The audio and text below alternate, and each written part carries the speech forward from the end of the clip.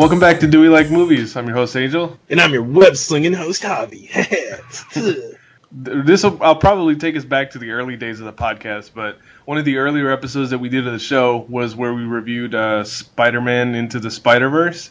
And if you remember, that is kind of a unique episode in our catalog because it was the only one that was like a roundtable discussion as opposed to just me and Javi on the show kind of yelling at each other. So Danny and Jose, who joined us on the episode that we did, about a year ago at this point, discussing Spider-Man, because they are much more familiar with the character than we are, we decided to bring them back as we promised on that episode, because this week we're finally doing Spider-Man 2.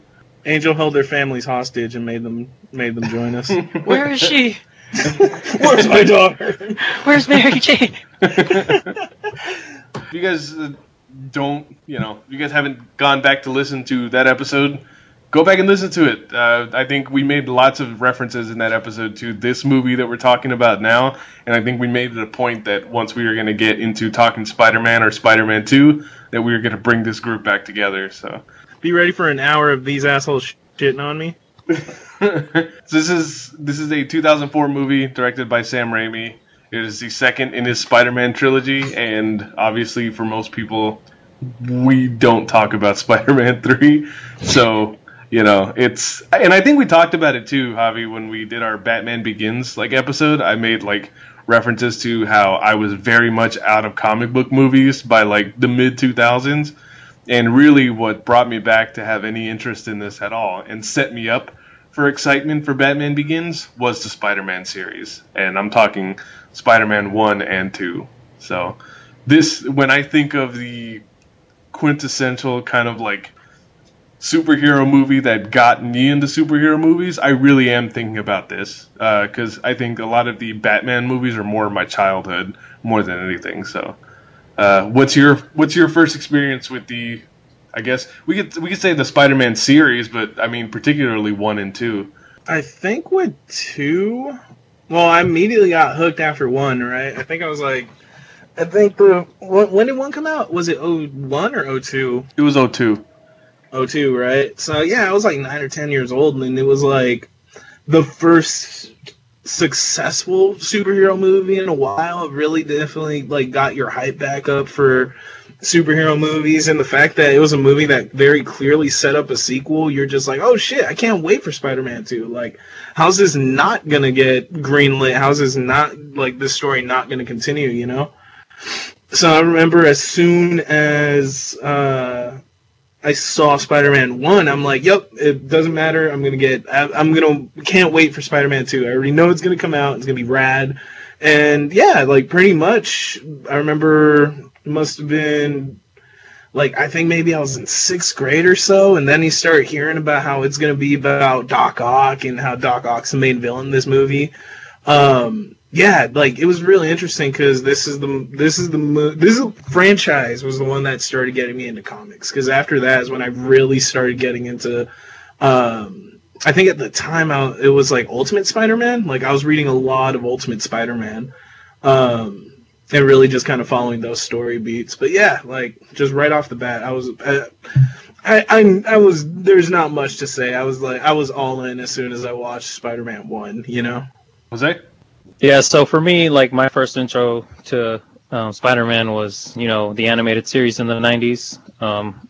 I must have been, 5, 6 years old when I was first introduced to Spider-Man, and from then I was just hooked. I didn't start reading the comics until way later, into high school, early college days. But I remember seeing Spider-Man when I was in middle school. I think in 2002 I was probably around 6th or 7th grade, and then once this came out, Spider-Man 2, we were already in high school, and I just remember going to the theater and just being wow, man, this is probably one of the best superhero movies to date. At that time, what did we have to work with? It was, you said, Batman, and then Tim Burton's Batman. That was probably some of the best superhero movies of the 90s.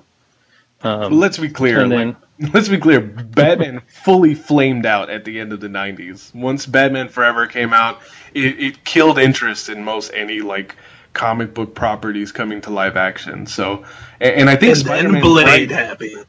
Well, yeah, Blade. Blade was the first kind of like, like mainstream, I guess, like Marvel movie, that wasn't one of those like shelved, low budget Corman productions that they were doing.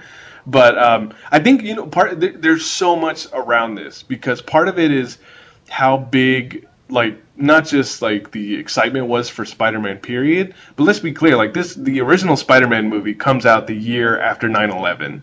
So there was this kind of like, it just in pop culture and just in the world in general or in our country, everybody had this attitude, kind of like, I guess, what we're going through now in some ways. It's kind of like this, we're all in this together, and we're these are the real hero, like everyone's looking for a hero to kind of idealize and all that stuff. And I think it was the right hero at the right time.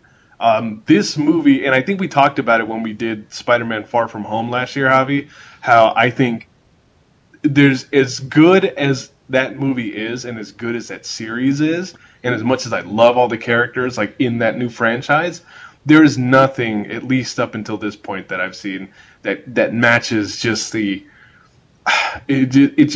that matches just how big the stakes feel and how big the city feels in this movie. And the set pieces that they built, even like with Doc Ock's mechanical arms, those were like, they had puppeteers controlling these arms because it was kind of like that old school, like, what do you call it, special effects? It's a mix of like, what is it, mechanical and it's not like now CGI, it is old CGI, and there's like moments where, of course, like you see Spider-Man, swinging, where he is very clearly animated, but it is just, the technology was perfect to do this movie at this time, and just those like giant like shots of seeing Spider-Man swing through the city there's an iconography. Far From Home captures it, and even the PS4 video game captures it, like everything. Even the scene in Into the Spider-Verse. My intro to Spider-Man was like Jose's, the animated series on Fox. I grew up as a 90s kid, and then from there I watched like Spider-Man and His Amazing Friends with like Iceman and Firestar. Yeah, like for the life of me, like I remember watching Spider-Man 1 and 2.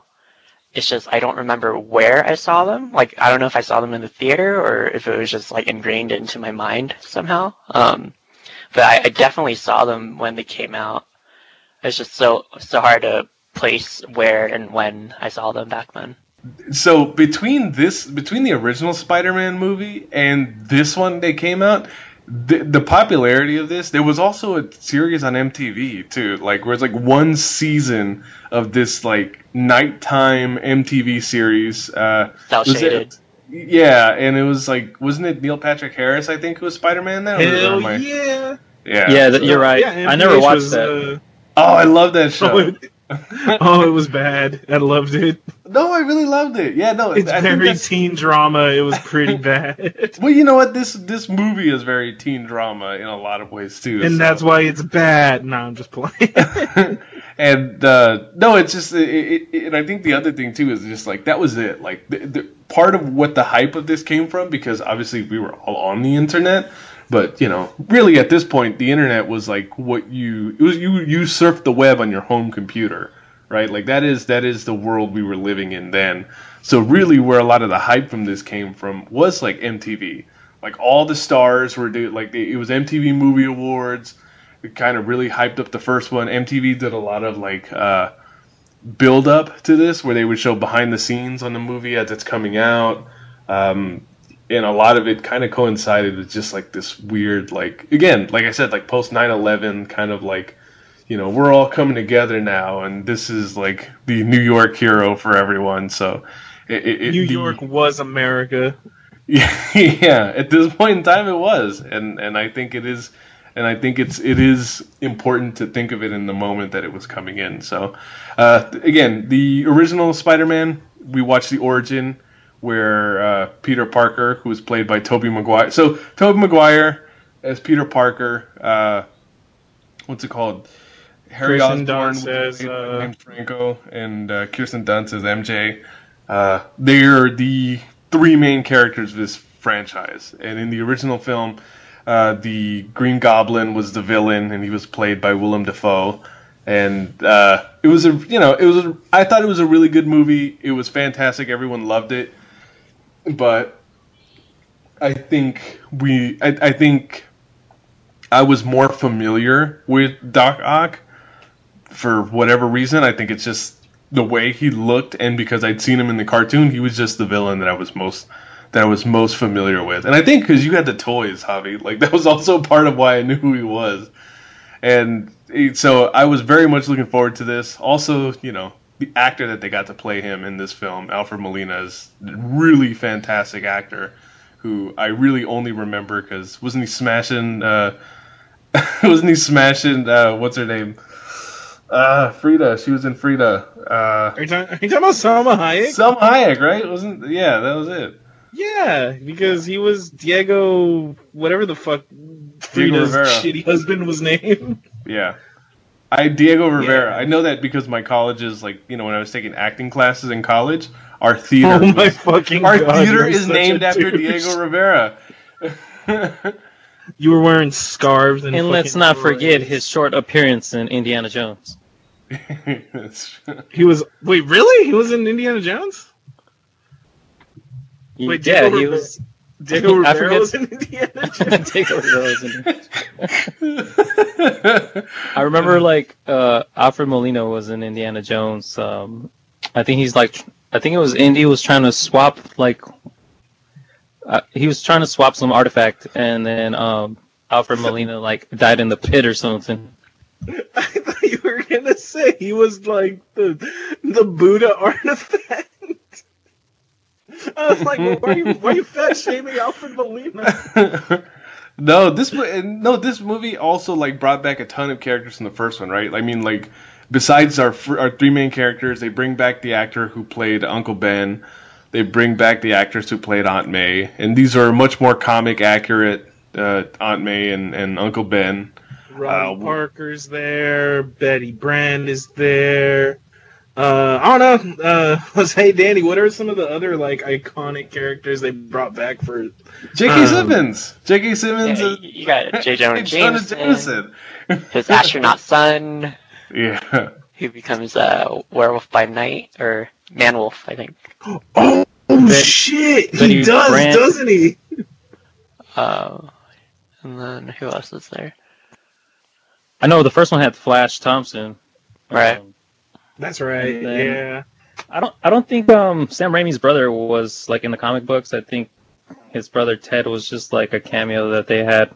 That he worked at the Bugle for J. Jonah Jameson. And they just kept him there. Yeah, and I think he had he was in more scenes, I think, at this one than he was in the first one, too. I just see him more in the background, but yeah, for sure. Peter Parker and Harry Osborn are best friends.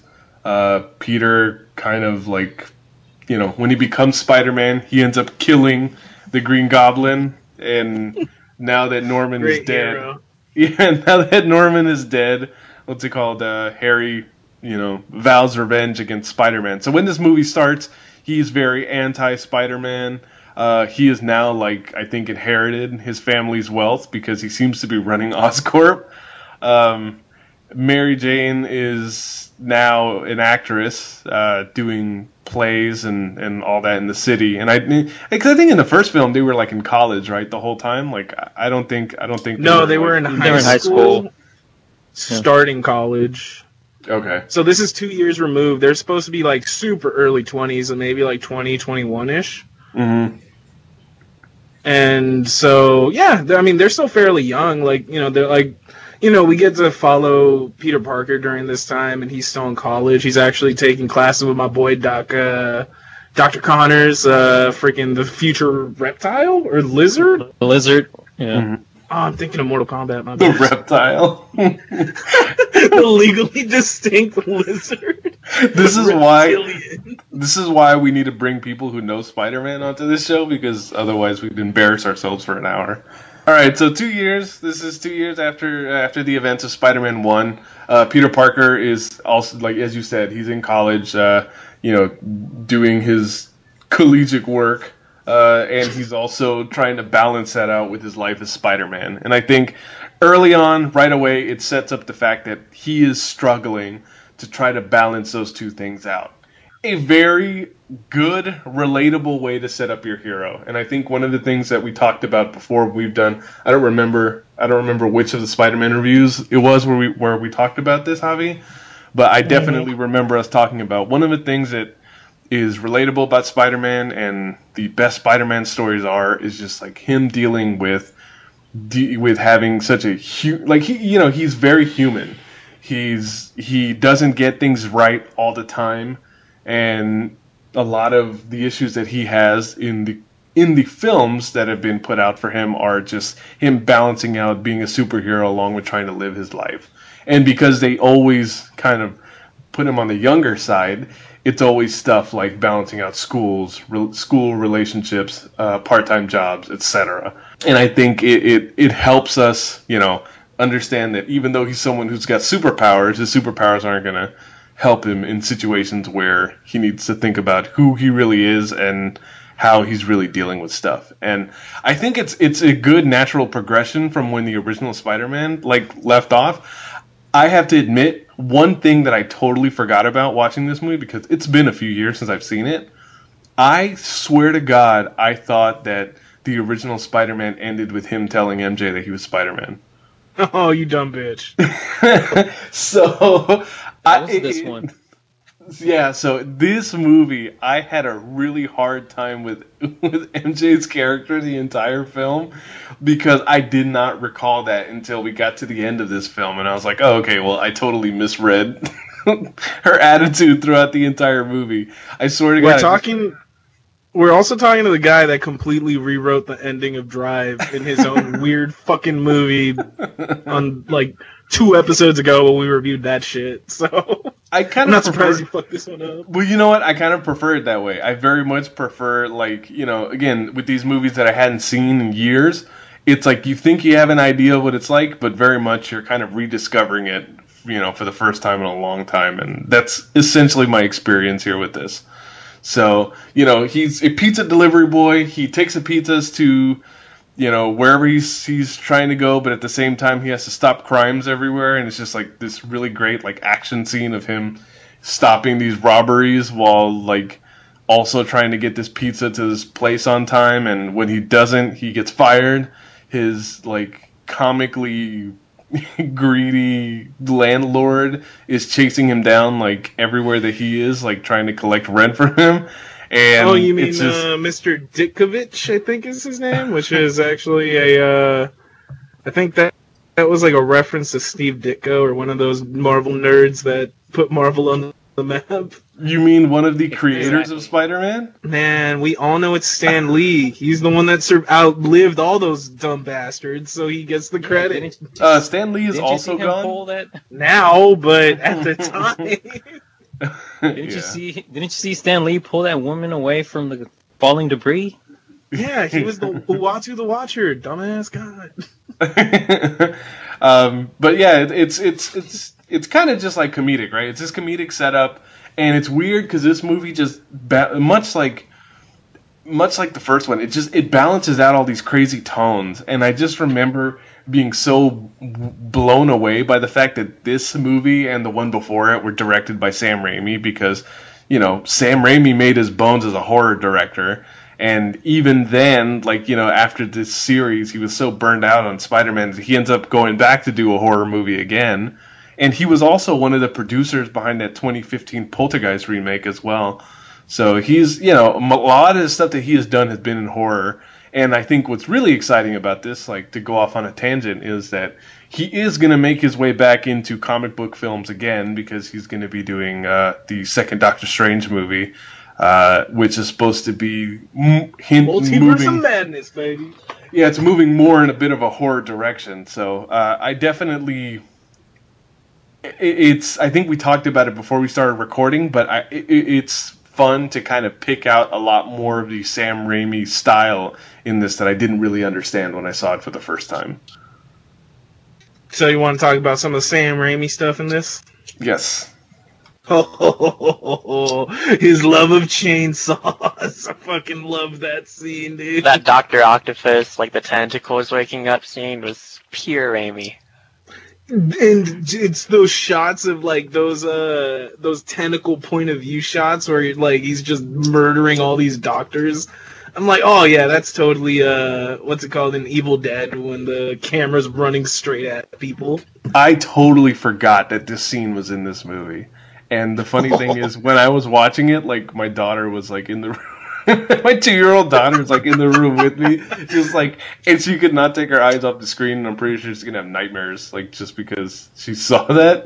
But it was like the pretty third best graphic. scene in the movie, too. Yeah, it's really great. I think one of the things that I kind of love about this, it kind of reminded me of some of the more violent, like, stuff in Dark Knight, right? Like, they get away with doing some of this stuff because it's like, we'll show you a little bit, but we're not going to get too gory about it. It's what's impressive about it is it's Sam Raimi in your face without it being like cartoonish claymation, blood and guts, Evil Dead.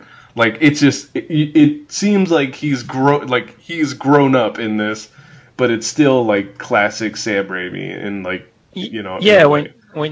When you say that, I mean, there's that scene where he's harnessing the power of the sun in his laboratory, and then it becomes unstable, and his wife is there, and she's trying to she screams, right, and then you just see the glass coming at her. Like that's totally a Raimi like scene from like any of those movies. And then when you see her getting carted away, it's like her face like looks like nothing happened to it. She's just dead.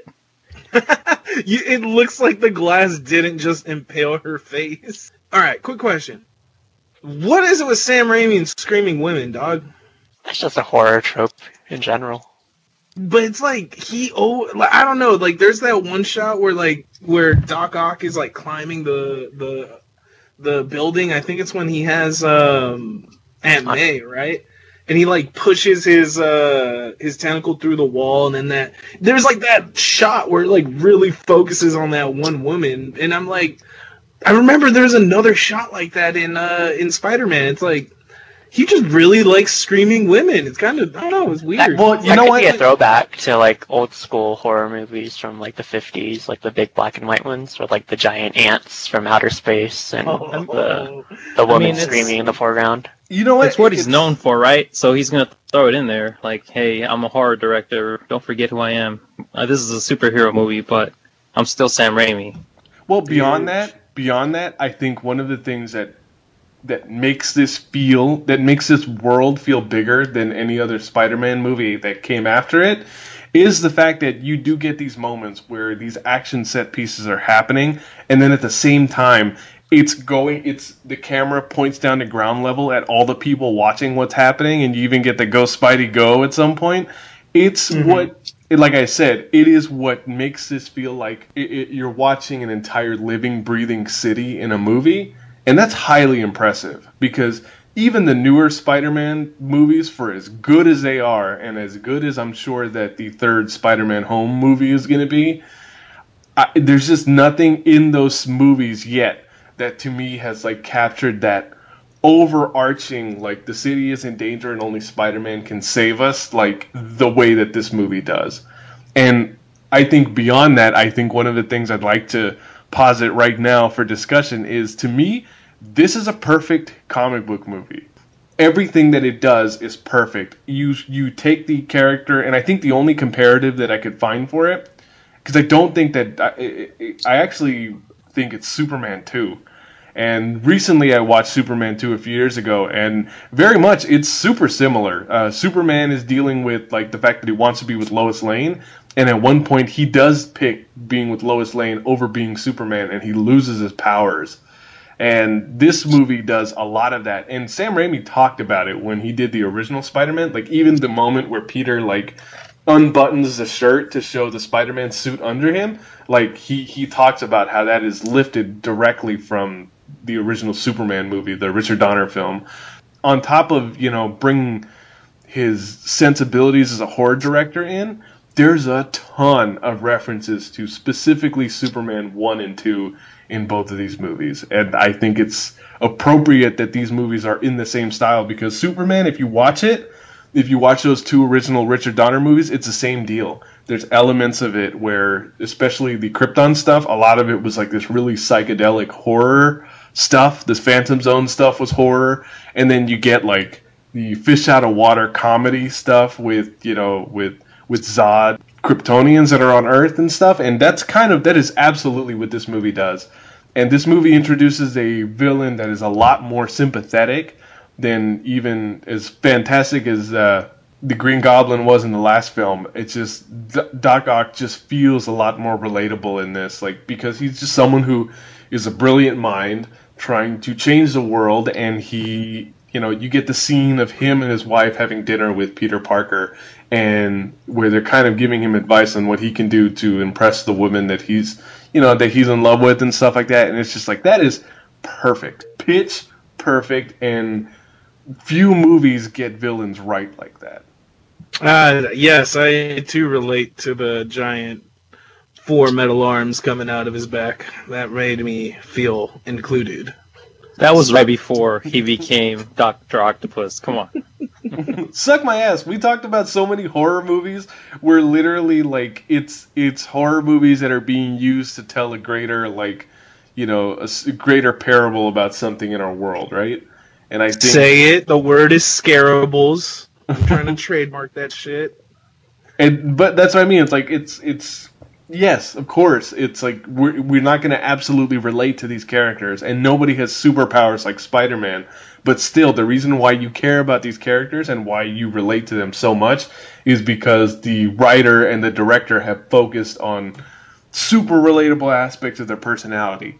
How many of us as adults don't have a ton of things that we need to balance and juggle at once? And we ask ourselves, like, over and over and over again, are we spending enough time on all the right things? That is a highly relatable thing, especially now. Adulting. Right? Yeah. Adulting. Peter Parker is adulting in this. Like, and I think... No, but just to go back to your point, I mean, like from my perspective, like, this is one of the best superhero movies because of some of the comic book references that they made. Like a lot of the scenes that we saw are like straight out of a comic book. Like, like there's a car chase scene and then the thugs get hanged by the light post. Like, you've seen it in the video game, you've seen it in the comic book pages, and then like I don't think there's no more iconic like cover page than when he puts his Spider-Man suit in the garbage can, like the Spider-Man like, No More cover. Spider-Man No More, yeah, right. So like, this is just like them referencing the source material is like on point. It's like perfect, like Angel's saying. I remember I've read an article a long time ago that Sam Raimi, when he was filming these movies, really tried really hard to capture as much of the feel to Golden Age Spider-Man as he could. So he drew a lot of his inspiration from that, like, early Spider-Man, like Steve Ditko, Stan Lee run, like those first 50 issues, right?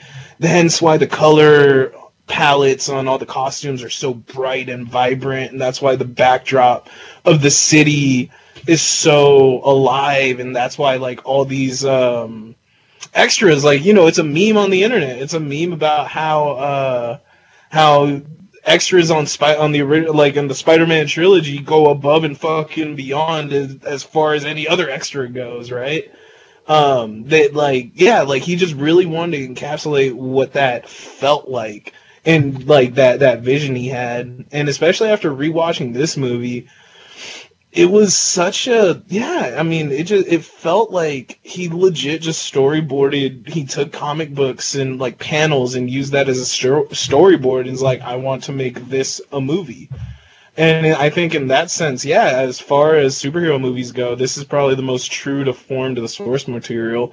I mean, it captures the vibe, like, possibly the best. And I think Angel was talking about... So is the Doc Ock, and I guess I'll direct this at Danny, is the Doc Ock, like, is his origin story, like, based on something in a comic book, or did they just take elements of it and build it that way? Well, I think the way they interpreted it in Spider-Man 2 is more along the lines of kind of like Frankenstein's monster.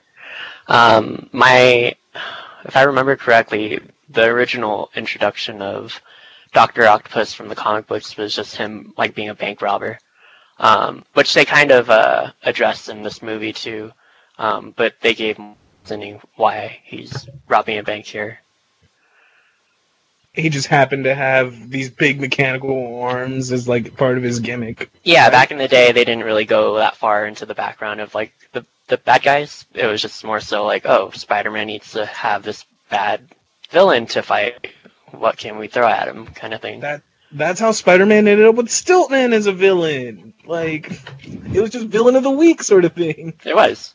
And then if you notice, a lot of Spider-Man's villains or Rogues Gallery are based on animals. And I think that has to do with, Spider-Man being an animal-derived hero as well.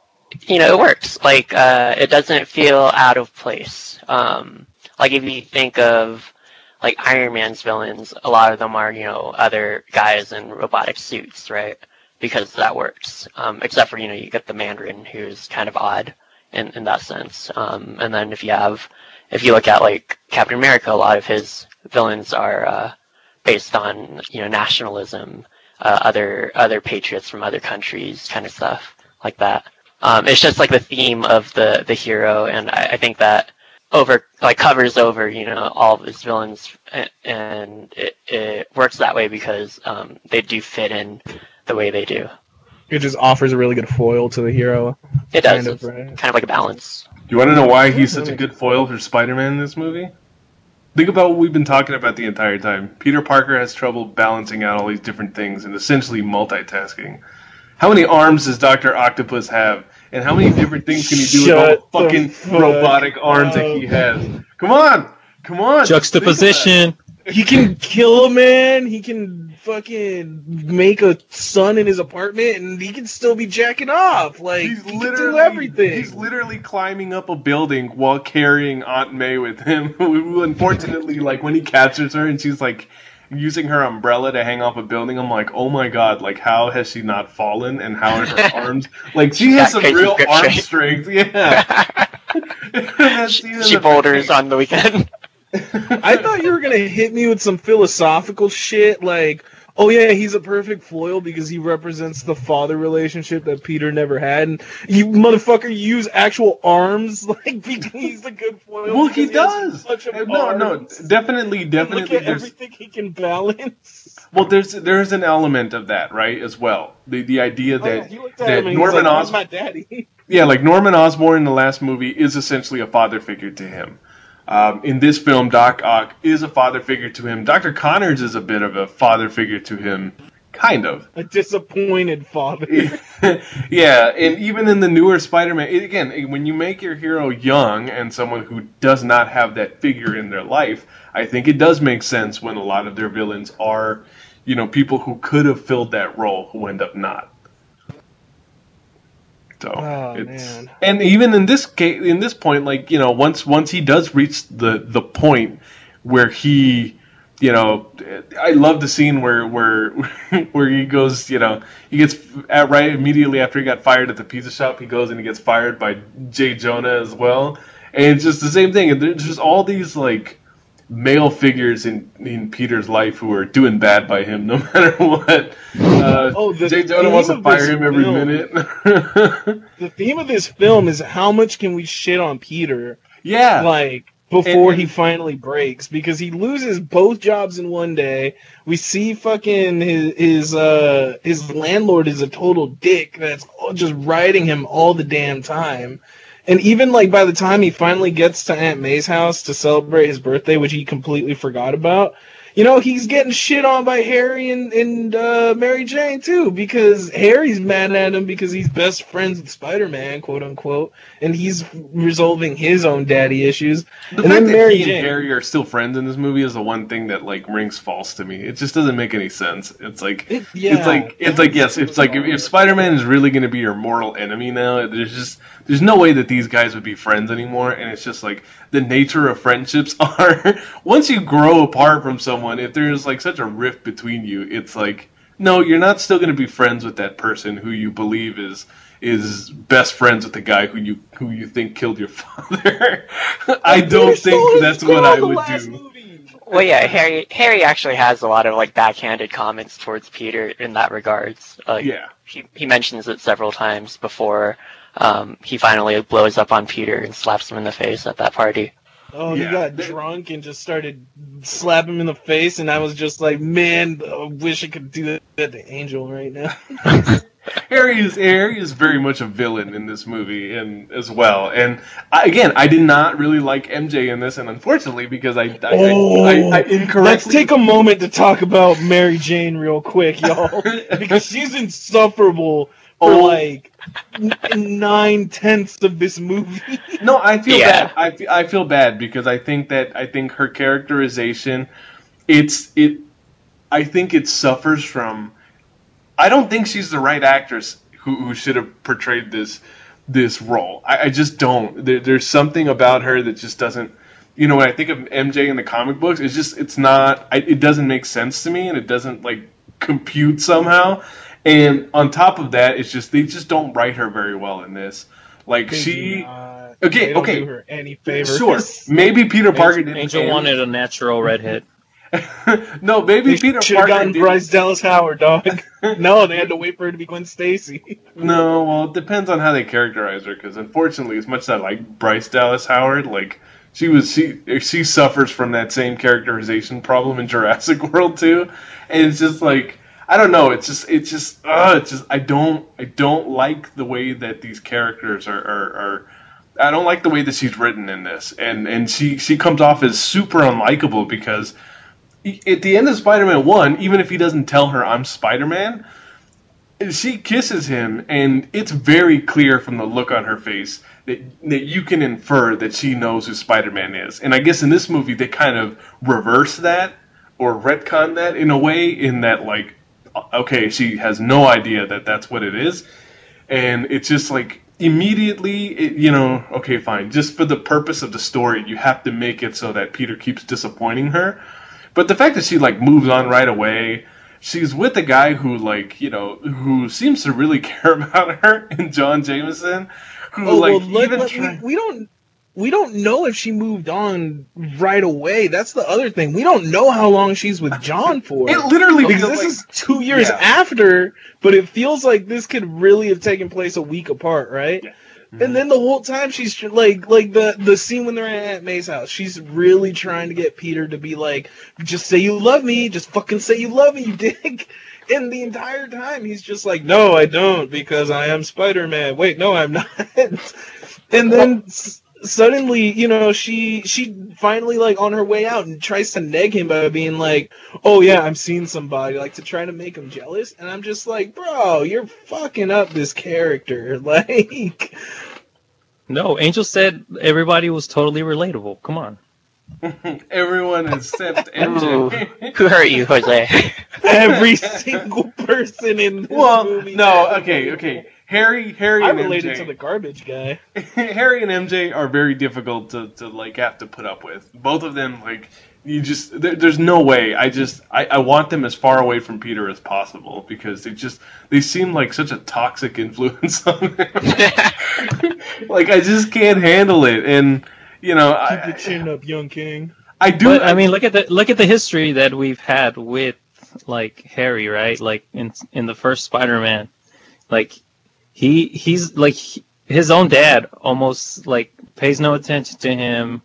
Like he even sees like Peter like as a brighter like young man compared to his own son. So it's like Hobby said, like he's dealing with daddy issues. So like I think him putting all his focus on trying to figure out who Spider-Man is and like get rid of him once and for all is like all that's been going through his mind. So Right. like you said, like that will turn a person toxic, right? Well, It's even like then, it's like that what will win Norman's affection, even though this guy is super fucking dead.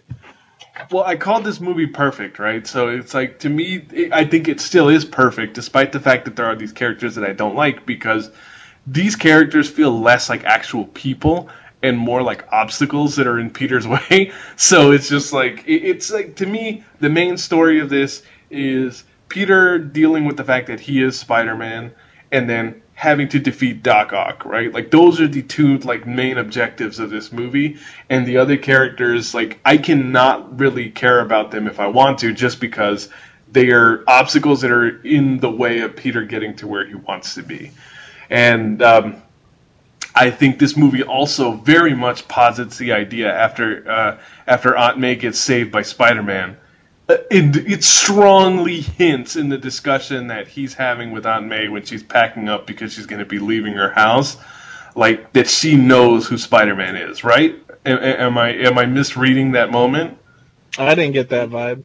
No, What? not at all. I got that vibe completely. I agree with you. I mean, it's assumed that she is aware of who he is. I mean, who wouldn't be? Like, you know, when he saved her and like when he saved her from Doc Ock, she was like, or he was like, we showed him, didn't we? And she's like, we.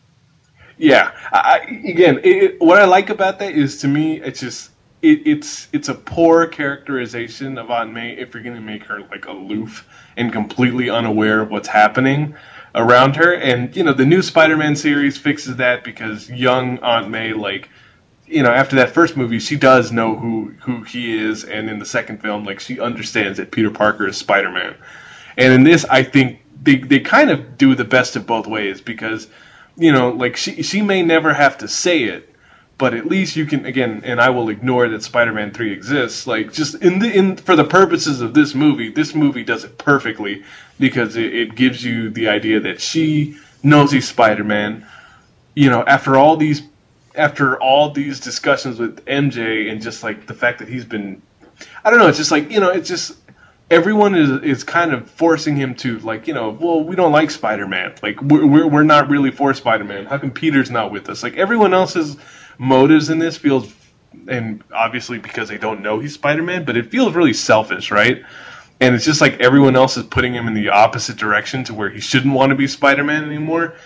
And then I think where it really serves the plot well to have all these people in New York who are, like, you know, on the periphery of everything, is that they're the ones who want Spider-Man back, and then Aunt May kind of becomes a collective voice for everyone who talks about, like, how important it is for him to be there. And that discussion, that scene is the reason why that New York subway fight that he has with Dr. Octopus is just excellent. Like, it is excellent. I think it is right up there with that semi from Dark Knight. Like, you know, the semi tipping over in Dark Knight, and just, like, one of my favorite, like, action scenes in a comic book movie. Oh, best superhero fight, easily.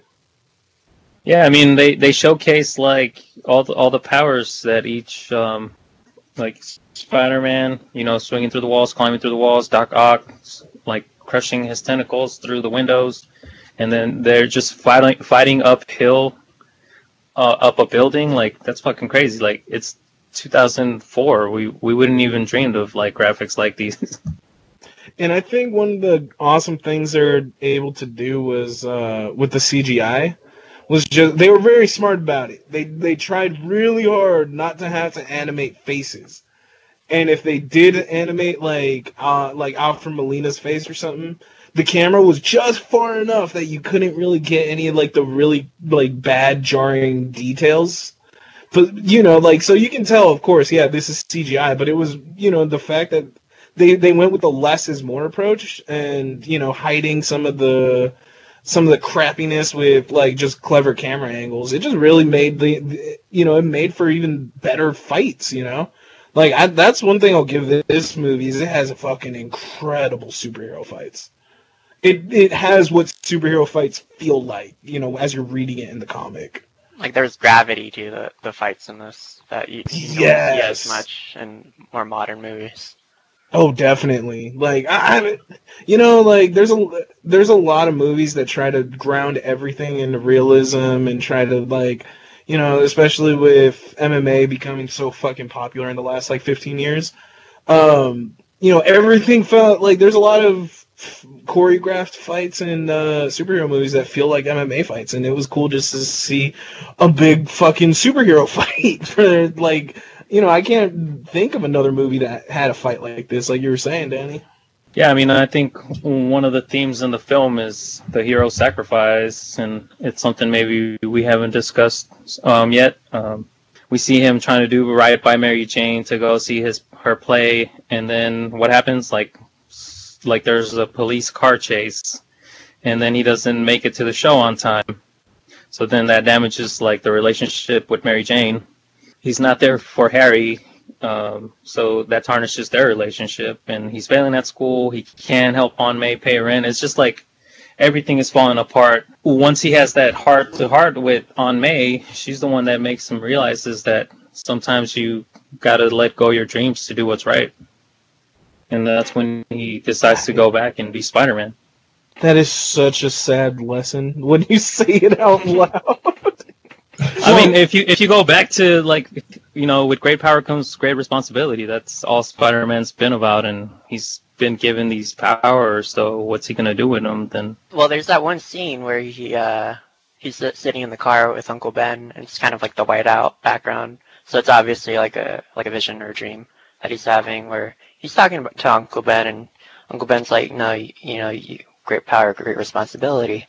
And Peter's like, I don't want to do this anymore, kind of thing. And that was kind of when he decided Spider-Man no more, right? And it actually helps his life for a little bit, right? Like, he's there for his friends, he starts doing better in his classes. But then there's that line from Mary Jane, and she's like, you have changed, and another, like, kind of backhand comment, like, you have changed, but for the worse. Like, she can sense that, he's not being true to himself anymore. He's just and then you see him like, he's Peter Parker again, right? He's like forgotten all about Spider-Man. Life is better for him.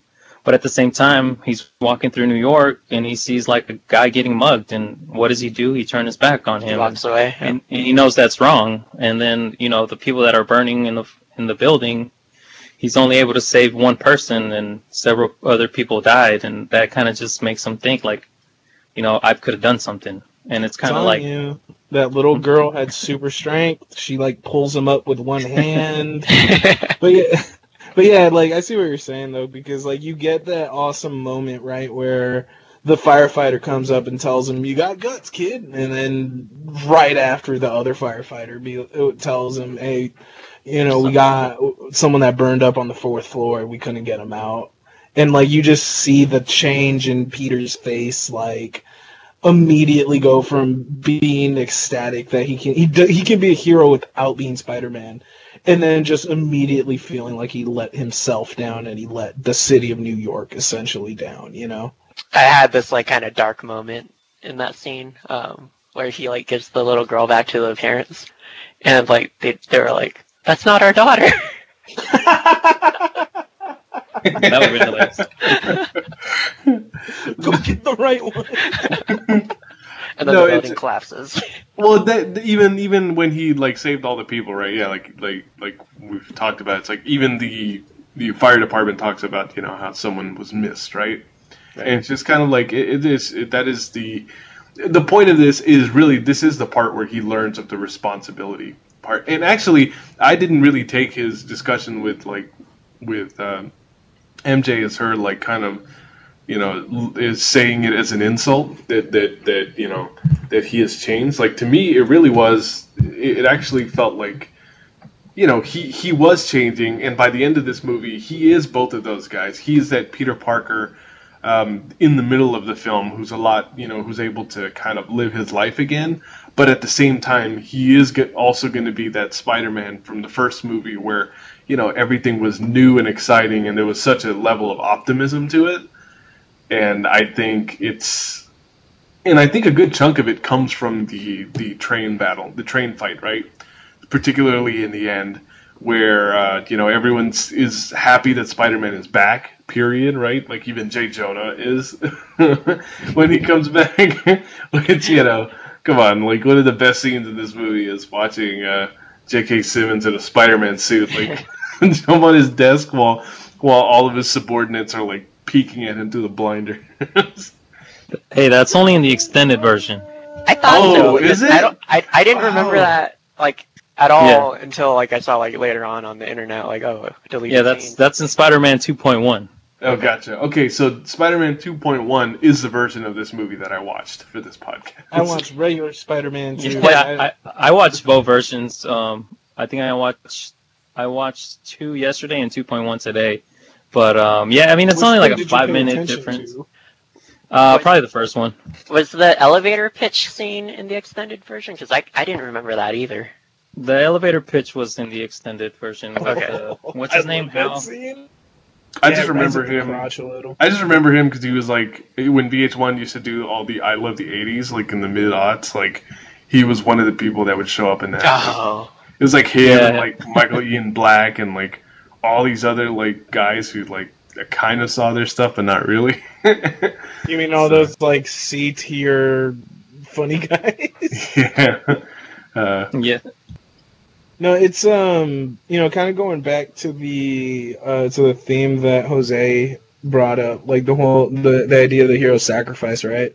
It's really interesting because there's that scene at the beginning of the film, and it's exactly what Doc Ock tells Peter is kind of what Peter goes through. Like Doc Ock, when he's giving him the love advice, and he tells him, you can't keep love a secret. Yeah, that's the one where he's like, you can't keep your love a secret, and that's exactly what happened.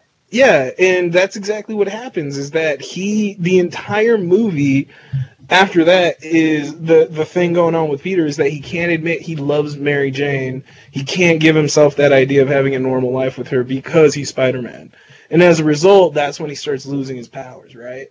And he completely resigns himself to living that life just as Peter Parker. But the other part of it is it brings back that I personally feel that Peter does love the responsibility. He does love being a hero just as much as he loves Mary Jane. And that's the other thing he might not want to admit, because it's not until he talks to both Aunt May and she gives him that pep talk about, being, like the importance of heroism. And then when he goes and he talks to Mary Jane, it was like finally he had that moment where he can accept both of his loves in his life. And he accepts them, and he can finally do both, right?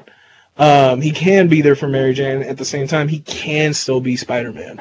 It's really cool. It reminds me of that line that Angel probably remembers way better than me from Arrow, where I think it's Slade or someone tells Oliver Queen that, was it like a man that lives in two worlds can survive in neither or something like that.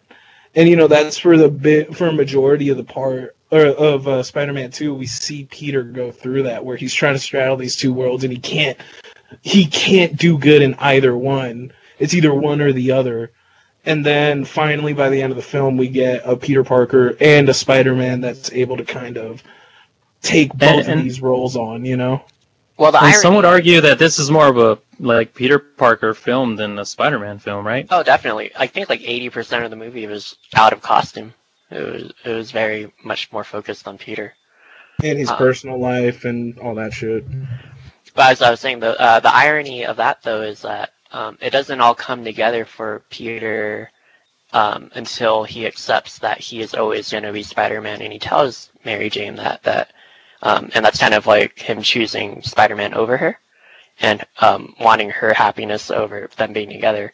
And then later on, Mary Jane goes back to him at the end of the movie. She comes back, and that is when, to me personally, that Angel and I were talking about how we don't like how she was kind of characterized in this film. That's kind of where they pull they pull on the reins a little bit. Yes, they pull the horse back from the carriage in that moment. Yeah, because the entire film I was just so done with her, and then finally she comes in, and she has that moment where it's like she understands now, you know. Well, not only does she understand, you get the impression that maybe she would have understood more if she knew, if Peter was more forthcoming with her. And I really like just told her stupid. Yeah. Well, I really like the part where she basically just tells him, "Can't you just let me make up my mind?" Right? Which is just fantastic. It's perfect. And he was like, "Women making up their own minds." But it's just like, it's a perfect moment where it's like, okay, fine. You might have been a little difficult to kind of put up with, like, in terms of a character, like, throughout the movie. But at least if this is the moment that we're getting at the end, sure. Like, that is just fine. And, again, we talked about the train sequence, the ending of the train sequence as well, right? Where Peter is, like, unmasked. He gets carried by all the commuters inside of the train. And they all becomes Peter H. Christ. Yeah, and again, this is, like I said, this is a thing that fits in this movie and works because of the time that it's coming out in. Like, it's perfect, right? And to me, it just makes absolute sense in terms of just the city of New York. Like, again, like we talked about, they wanted a hero in that city. Spider-Man is very much like that city's hero now, and it is him embracing the responsibility of who he's going to be. And he just, I can imagine that as someone who's getting completely shit on for the entire film, to have like a scene where you have a train full of people who are showing you gratitude has to make it easier for him to take on this burden. And there's been a scene like that in, at least I can say for sure in Spider-Man 1 and 2. I don't remember in Spider-Man 3. But, there's that scene, it goes back to the whole giving New York life and making the city of New York itself a character in this narrative. Because, I think back to that scene where in Spider-Man 1 where Spider-Man is saving the kids from the trolley, right? That's, about to fall over. On the bridge. On the bridge, and when he's holding it together, and then Green Goblin is flying by, just punching him, just doing these flyby punches, and then the city, the citizens of New York, get out of their cars, grab a bunch of trash, and start throwing it at Green Goblin because they're trying to help Spider-Man, and it's damn, dude, and that part I do agree with Angel. I'm like, they did a fucking amazing job of having the city itself be a character, a city itself that's not just a character but supports Spider-Man. Yeah, like a city that's behind him, and I think that's a really great way to just kind of to have it there. I think the one thing that we kind of haven't discussed yet in this film is this fucking bitch.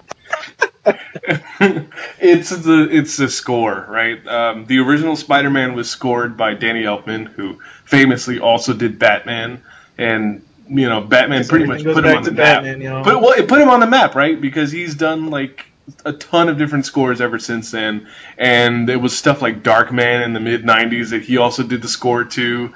But I think with this movie, it should be important to note that Spider-Man 2 was only partly scored by Danny Elfman. I think he and Sam Raimi have a bit of a falling out during production of this, and the guy who he actually brings to replace Danny Elfman for the second half of this is a composer called Chris Young, and I know him because he did the music to Hellraiser and A Nightmare on Elm Street Part 2. So those are, much like Sam Raimi, those are very different movies to start with, to where now you're making this giant tentpole blockbuster. And to be honest, the same thing for Danny Elfman, right? Before Danny Elfman became Batman, he was Oingo Boingo and did Beetlejuice score for Tim Burton. So it's these things are this score is definitely. It's more memorable to me than the original one, because the original one, the only thing I can really remember from it is the opening credits music, and I think the opening credits for this music for this was different, right? Yes, it is. I did like the opening credits in this film because it kind of gave us a recap of Spider-Man 1, which I thought was pretty cool. without having a narrator be like, last time on Spider-Man, they just did it in a very artistic way. It was It was nice. I liked it. Can I give a shout out to Alex Ross who did the artwork? Too. That was Alex Ross? I think so, yeah. Oh, that was fucking sick. That was really cool. Because I was about to say, it was really nice art. And yeah, Alex Ross is really good at doing that kind of realistic looking style. Oh, man. Anything else you guys want to mention about? Question. Yes. Does Bruce Campbell play the same character in 1 and 2? No. Is he in part 1? Yes, he is. He has a cameo, and he plays a different character in each one.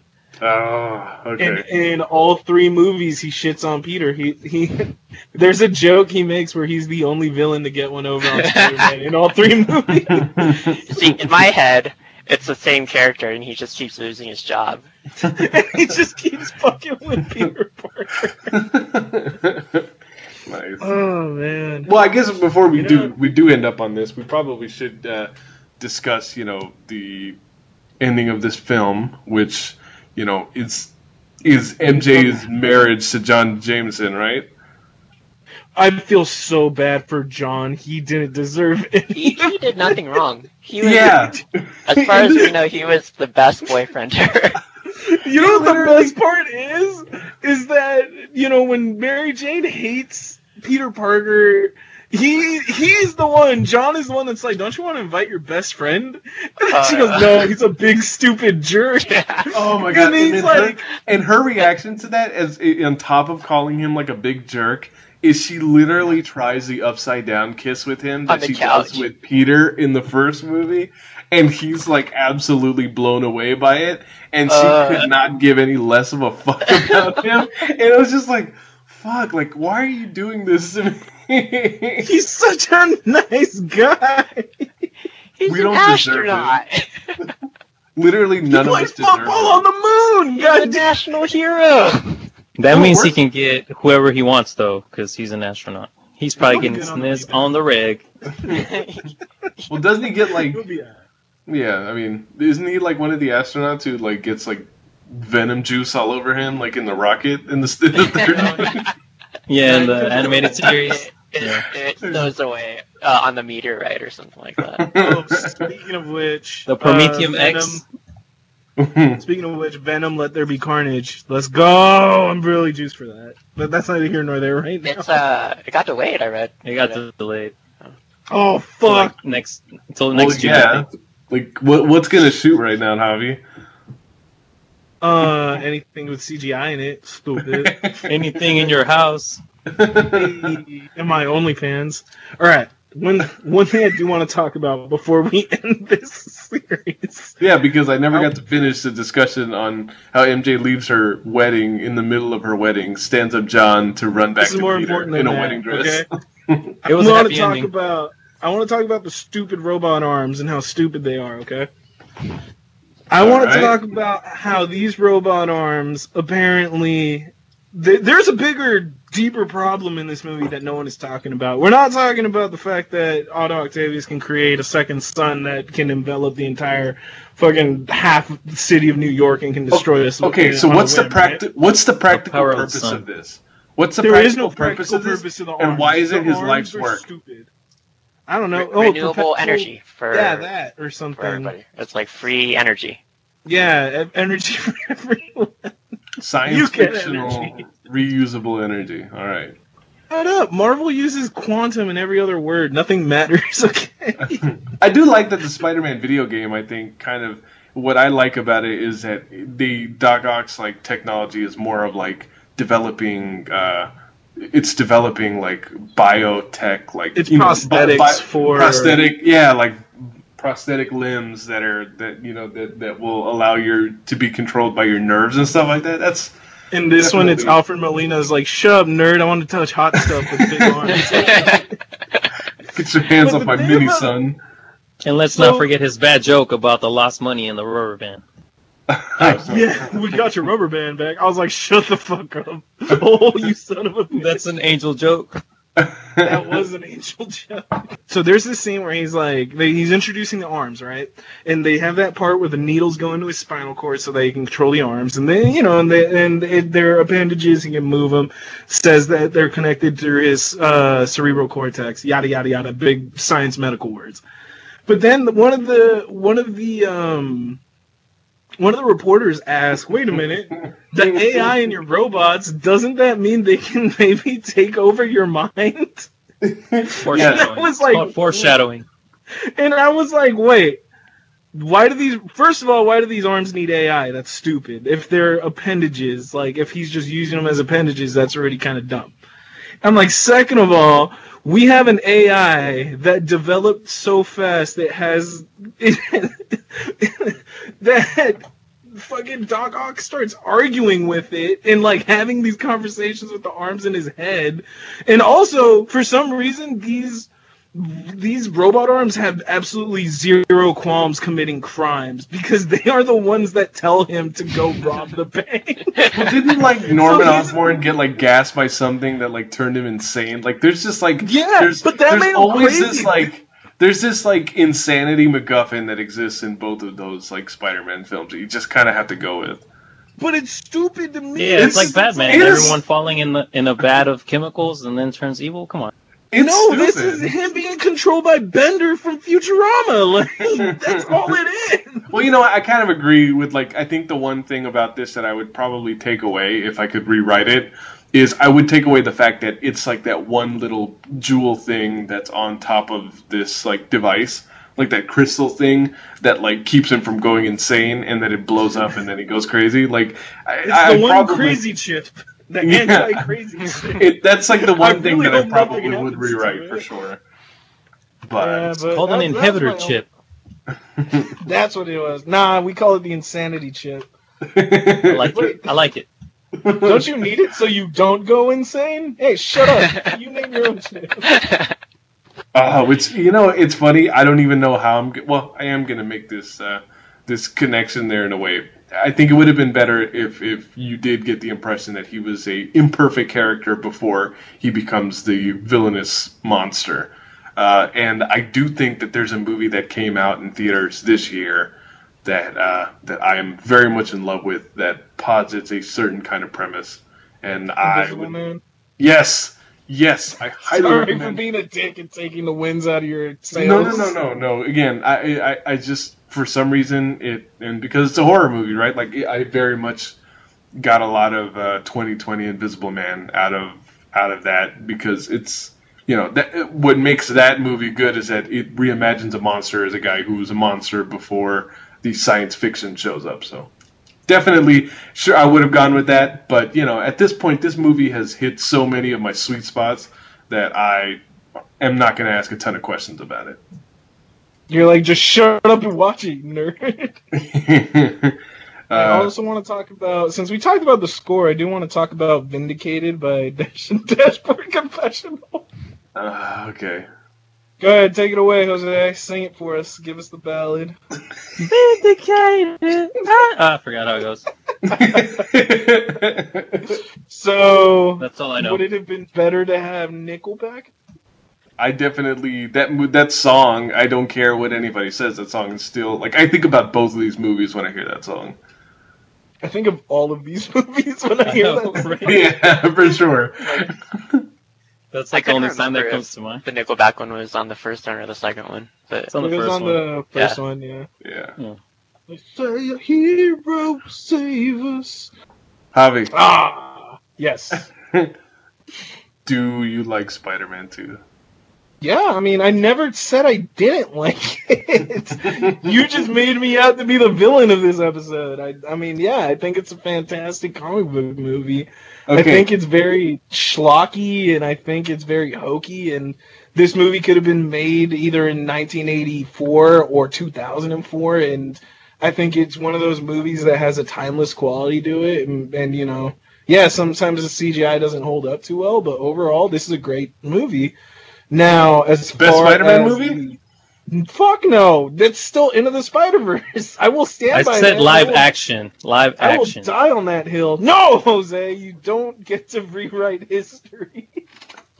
Actually, I think he did say live action in that episode. Shut up! Don't defend. Gaslight. I know. I mean, You got to go back and listen to minute 98 or 99, and you'll hear what I'm talking about. Well, I'm pretty sure we had this discussion twice because we talked about it on Into the Spider-Verse, but then we also did Spider-Man Far From Home last year, you and I, Javi. And I swear to God, this conversation has come up in every single Spider-Man movie that we've watched. Which has been like me questioning, why don't you love Spider-Man? Why don't you love Spider-Man 2 as much as I do? I mean, it's a fantastic movie. It's just, as far as being a Spider-Man film, the best Spider-Man story, and like a love letter to the character, I still think it's Into the Spider-Verse. But yeah, this one's fucking fantastic. Like I said earlier, this was a movie that captured and encapsulated that awesome, like, initial run of Spider-Man that made comic book nerds all over the world in the 60s fall in love with the character, and it kind of was able to present it to a new audience in 04 and made a whole new other group of nerds fall in love with the character, So yeah, I think it's a great movie. I think everyone should watch it. And there's a lot of rewatchability to it. All right, especially for Sam Raimi fans. Jose, what are your final thoughts on this movie? Obviously, you like it. You're a Spider-Man fan, but in terms of fucking nerd. I have Spider-Man. I have Spider-Man fans or Spider-Man films that I don't like. So I'm sure you're the same with Batman. Like, there's films that you hold higher than others. But I mean, I have to agree with Javi. This is the best live-action Spider-Man movie. I will neither confirm nor deny any of those things that were said. I mean, like, it's a definitive example of what a superhero movie should be. Like, it's got the high stakes, it's got humor, it's got, Peter trying to find his place in the world and balancing between being Spider-Man and Peter Parker. Well, I mean, what more can I say about it? Like, none of the live-action Spider-Man movies that have came out, even I feel hold a candle to it, because, you got the new ones with Tom Holland, and sure, he's a great Spider-Man, but he's always seemed to be relying on, somebody like Iron Man or, like Happy with Iron Man's leftover gadgets, and like he's too Tony Stark Jr. Yeah, to Tony Stark Jr. And it just feels like this is what a Spider-Man movie should be. He should be in New York and doing his thing, Danny? I still hold Spider-Man 2 up as one of my favorite comic book hero movies. I think it holds up today, despite technology. Like CGI and the lack of cell phones in that movie, but yeah, I think it's a great movie. I will still say that I think Andrew Garfield and Tom Holland embodied the Spider-Man persona better than Tobey Maguire did. But Tobey Maguire is a better Peter Parker. I'm sorry, did you miss the part where he threw coins at Doc Ock and then said, "Here's your change"? I chuckled. That was good, but Spider-Man humor. And that was about it, the entire movie. That's one clip, and yeah, that was only like his one Spider-Man joke, and I was like, oh man. I feel like Tom Holland has perfected the Spider-Man banter with villains while he's Spider-Man. And I think that's like the one thing where like he will win every single time, because I think even with Andrew Garfield, like I thought it was going to be like that, especially when the trailer for that first Amazing Spider-Man came out, where it was just like, this is actually kind of funny. He seems entertaining, and then you see him and you're like, oh, well, he's actually like 5 times more emo than fucking Tobey Maguire was. So yeah, for sure, definitely Tom Holland has kind of captured more of the Spider-Man character. I think if I'm coming back to myself on this, I absolutely like this movie. In fact, I absolutely love this movie. It is the movie that got me back into superheroes and comic book films in general. It's what set me up to be so hyped over Batman Begins. It reminds me of my high school years more than anything, because it's particularly 1 and 2 were such big movies around that time. I think it is. It perfectly captures against that post 9/11, mid 2000s vibe that you get from it. It captures a lot of. I mean, there's a good amount of like just the kind of teen dramedy aspect of it. Like it feels like a television show in some ways. Like some of the more ridiculous like interactions between like Peter, MJ, and Harry. It is very 90210 like daytime soap opera kind. Yeah, for sure. But I will say, and I will say, I just didn't. I didn't expect it to be such an I remember it being really good, but then when I watch it for this podcast, it's absolutely excellent. Like it really is. It's you already got the origin story out of the way, so we've talked about it. It really is him dealing with being Peter Parker, and by the end of the movie, when he is Spider-Man again, it feels like now you're well into the way you envision Spider-Man in the comics. And I think the most unfortunate thing about this is that the next movie takes all of that goodwill and kind of like shoots it into space, literally. And that's not to. And the fact that I love this movie so much, again, I don't know why I feel like I have to say this, but just because less people think that I'm still shitting all over Marvel Cinematic Universe. Like, if you go back and listen to Far From Home, I talk about how I love Spider-Man Homecoming and I love Spider-Man Far From Home. And I also think that as big a part of, my life and, as much as I care about this film, I know that there's other people who are growing up now and are looking at those newer Spider-Man movies and just all of those MCU movies in general. And to them, that is the way that they want to picture it. So it really is, it really is depending on when you're growing up and, how you're consuming these characters in terms of the cartoons that are available now as opposed to back then. I think this was the perfect millennial Spider-Man, and now with the newer series we are getting Gen Z Spider-Man. So, but it's definitely I want Miguel O'Hara. But it's recognizable enough to enough people who care about the comic books and enough people who have been following the MCU movies that it's that it's continued to have such a large sustained success. So we'll see where Spider-Man goes from here, because on top of the Venom film, they are phase 4 I think of Marvel is going to end with, isn't it ending with Spider-Man 3 or with New Spider-Man 3? I don't know. I think I have to defer to Jose on this one because I think it is.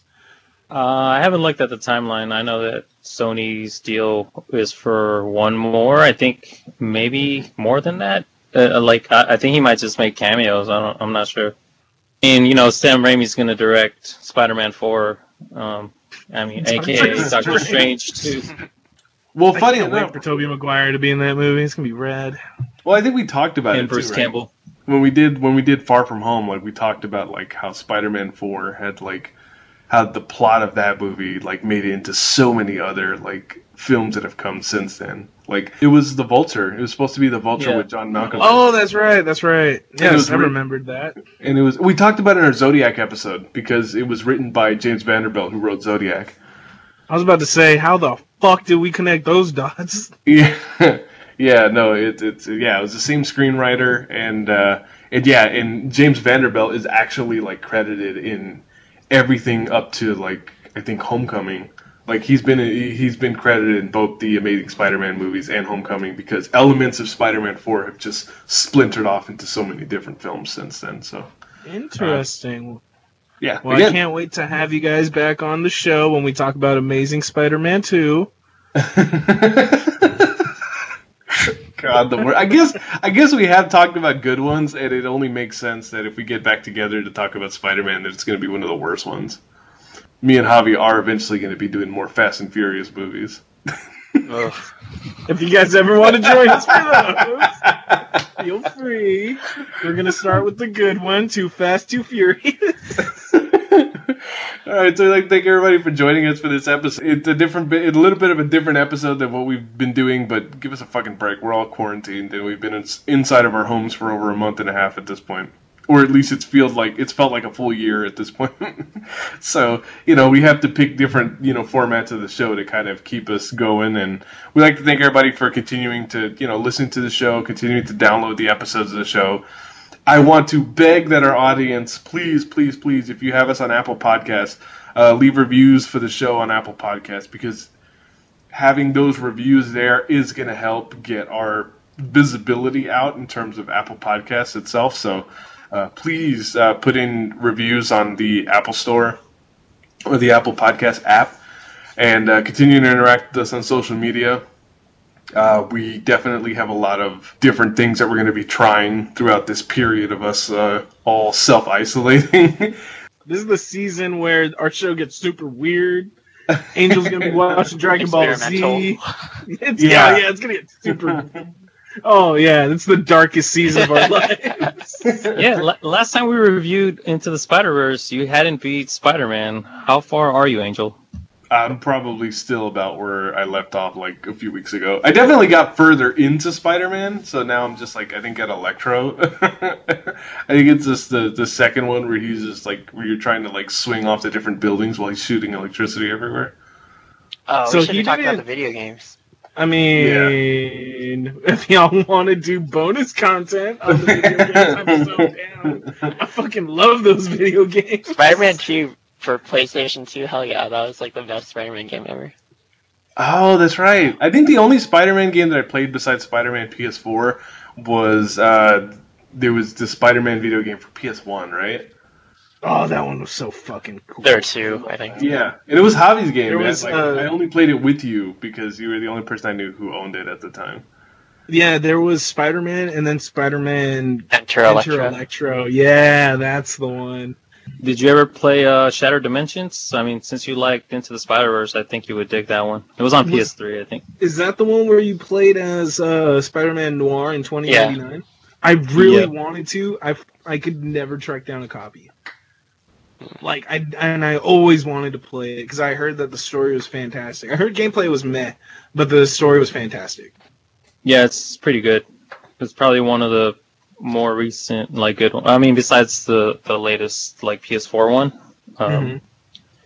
Like, that's probably one of the high-end ones. Oh, man. All right, so, yeah, I guess this is it for this episode, and yeah, well, thanks Danny and Jose for joining us.